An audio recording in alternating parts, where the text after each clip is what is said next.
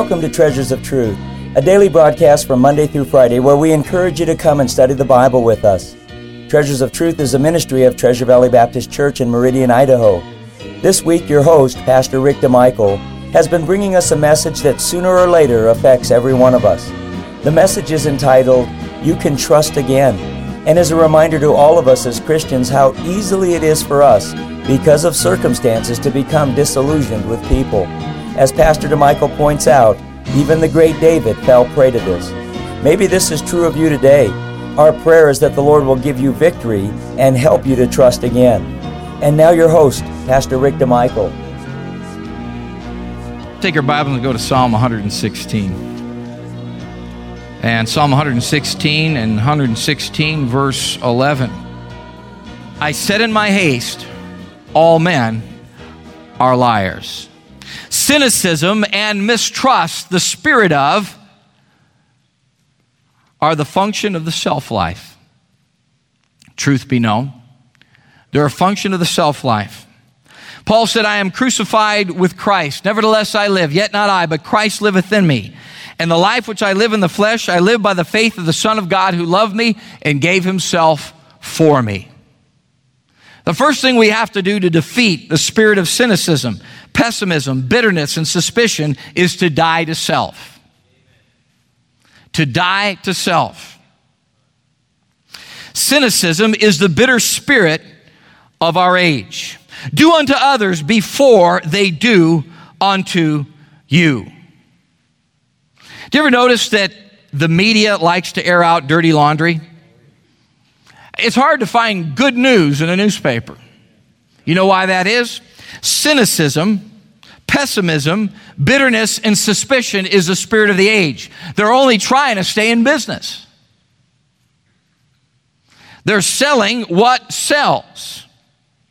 Cynicism eventually creates withdrawal from others. Emotional withdrawal, spiritual withdrawal. Emotional and spiritual paralysis.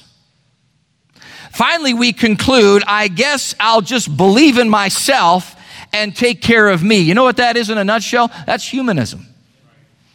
That's secular humanism. You can't believe in anybody else, so just believe in yourself. And incidentally, that eventually spills over to God.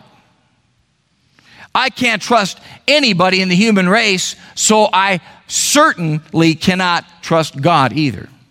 So the question comes up, how can we trust again? How can we trust again? Do you ever stop and think about it, that Satan is a cynic? Satan is a cynic. Take a look at Genesis chapter 3. Keep your hand here in Psalm 116. Look at Genesis chapter 3. Satan is a cynic, and he used cynicism on Eve to get her to sin. Genesis chapter 3. Genesis 3 verse 4. And the serpent said unto the woman, Ye shall not surely die. Now watch this. Watch this in completely 180 degree incorrect, untrue analysis of God's motives. God's motives. And incidentally, one of the ways to check yourself for this spirit of cynicism and pessimism and bitterness and suspicion is whether or not you're always looking for the motive behind everything that everybody's doing. If that's characteristic of your thought process, then you've fallen into this trap. Now that's the bad news. The good news is there is a way out, and we'll talk about that in a moment. But look at verse 5. For God doth know that in the day ye eat thereof, then your eyes shall be opened, and ye shall be as gods, knowing good and evil. The story he told Eve seemed to match, are you listening to me now? The circumstances she perceived with her eyes. Let me take a few moments here and talk to some of you cynics, pessimists, bitter people, and suspicious people. The devil is setting you up every day. Because of your tendency to focus on those matters of motive, when you see something going on where God may be at work, the devil will sit on your shoulder and he will concoct a story that seems to fit the circumstances you're looking at, because listen to me now, you don't give people the benefit of the doubt. So he can feed you just about anything he wants as long as it looks close to the circumstances you're seeing in your limited, are you listening to me now? In your limited, are you getting this now? Your limited perception of things. How many of you understand we don't see the whole picture? There's always three sides to every story, folks. Yours, mine, and the truth. And let me say something to our young people this morning, because you are especially vulnerable to this, because Satan is going to sit on your shoulders and he is going to try to drive a wedge between you and your natural protectors, your parents. You and your natural guides, your pastor, your Sunday school teacher. And something is going to happen. Usually it'll be someone else that gets out of sort. Someone gets out of sort with their parents. So they now know how the game is played. And they come to you and they say, you know what it is about parents that I found out? Psst, psst, psst, psst, psst. And you look and you go, yeah. See, that's what Eve started to do. I always wondered why we couldn't eat from that tree. I always wondered why there were 6,975,342 and a half trees that we could eat freely of, and mean old God won't let us eat off of that one. She had been nurturing this attitude, and the devil played on it. I have watched with my heart breaking and tears shed, I've watched young people literally destroy their lives at the crossroads of life. And make some of the worst decisions. Some of those decisions they will pay for the rest of their lives. They will totally affect the course of their life for good, because they believed Satan's cynical lie. This is Satan's masterpiece, folks. And you have got to purge yourself of that spirit. You've got to purge yourself of that attitude. You've got to purge yourself of that tendency. I know we're all prone to it. It's part of the fallen nature, but you can't let it be characteristic of your outlook on life, or Satan will play you like a harp. And he'll just laugh at you. You'll be such easy prey. He'll just reel you in anytime he wants. He'll fire you out there and pull you back like a yo-yo anytime he wants. Because all he's got to do is look at the circumstances around you and know that you are a sucker for that story every time.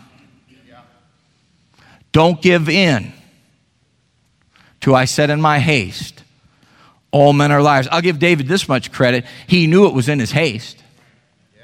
He knew he was wrong. And that's the first step in getting the victory, is identifying the problem. Identifying the problem. I'll bet you I know what else he told her, but this one didn't work. I'm just reading between the lines. He said, Eve, she said, what is it? He's seeing another woman. How can we trust again? Let's take our Bibles and go to Philippians chapter 1. Philippians chapter 1. Paul said, I am crucified with Christ. Nevertheless I live. Yet not I, but Christ liveth in me. The life which I live in the flesh, I live by the faith of the Son of God, who loved me and gave himself for me. Philippians chapter 1.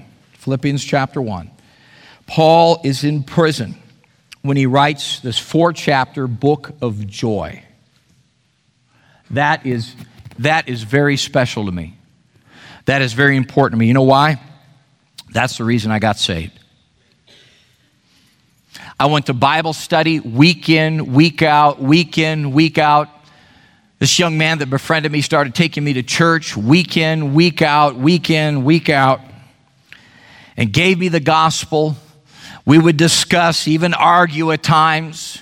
I had my religious views. I was going to get there by works. I was going to get to heaven by sacraments. Little by little, God began to show me the truth of the gospel. But I'm going to tell you the thing that really turned the trick for me biblically. We were in a Bible study. We were studying the book of Philippians. Not a salvation book by any means. It's not John 3. It's not Romans 10. Not 1 John 5. Not the kind of book of the Bible that you would think of for salvation. But there I was with these other Christians in these small group Bible studies.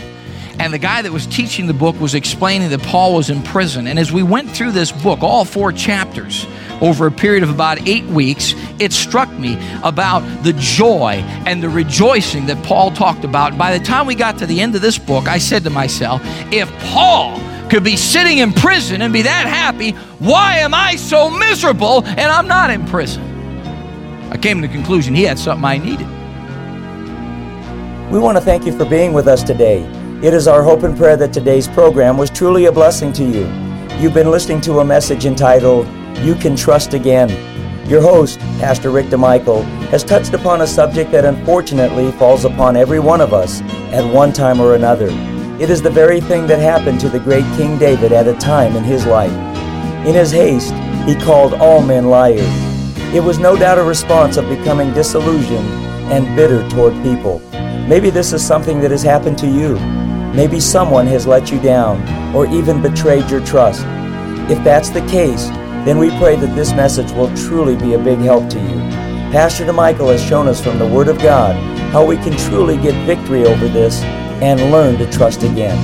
If you'd like to order a CD of today's message, it's available for a suggested contribution of $5. Our address is Treasures of Truth, care of Treasure Valley Baptist Church, 1300 South Curie Avenue, Meridian, Idaho, 83642. And our phone number is area code 208-888-4545. Our webpage address is www.tvbc.org. Treasures of Truth is a ministry of Treasure Valley Baptist Church. We welcome you to our services on Sunday at 9:15 a.m. for Sunday School, at 10:30 a.m. for morning worship and preaching, at 6 p.m. for Bible preaching and teaching, and also on Wednesday at 7 p.m. for more Bible preaching and teaching.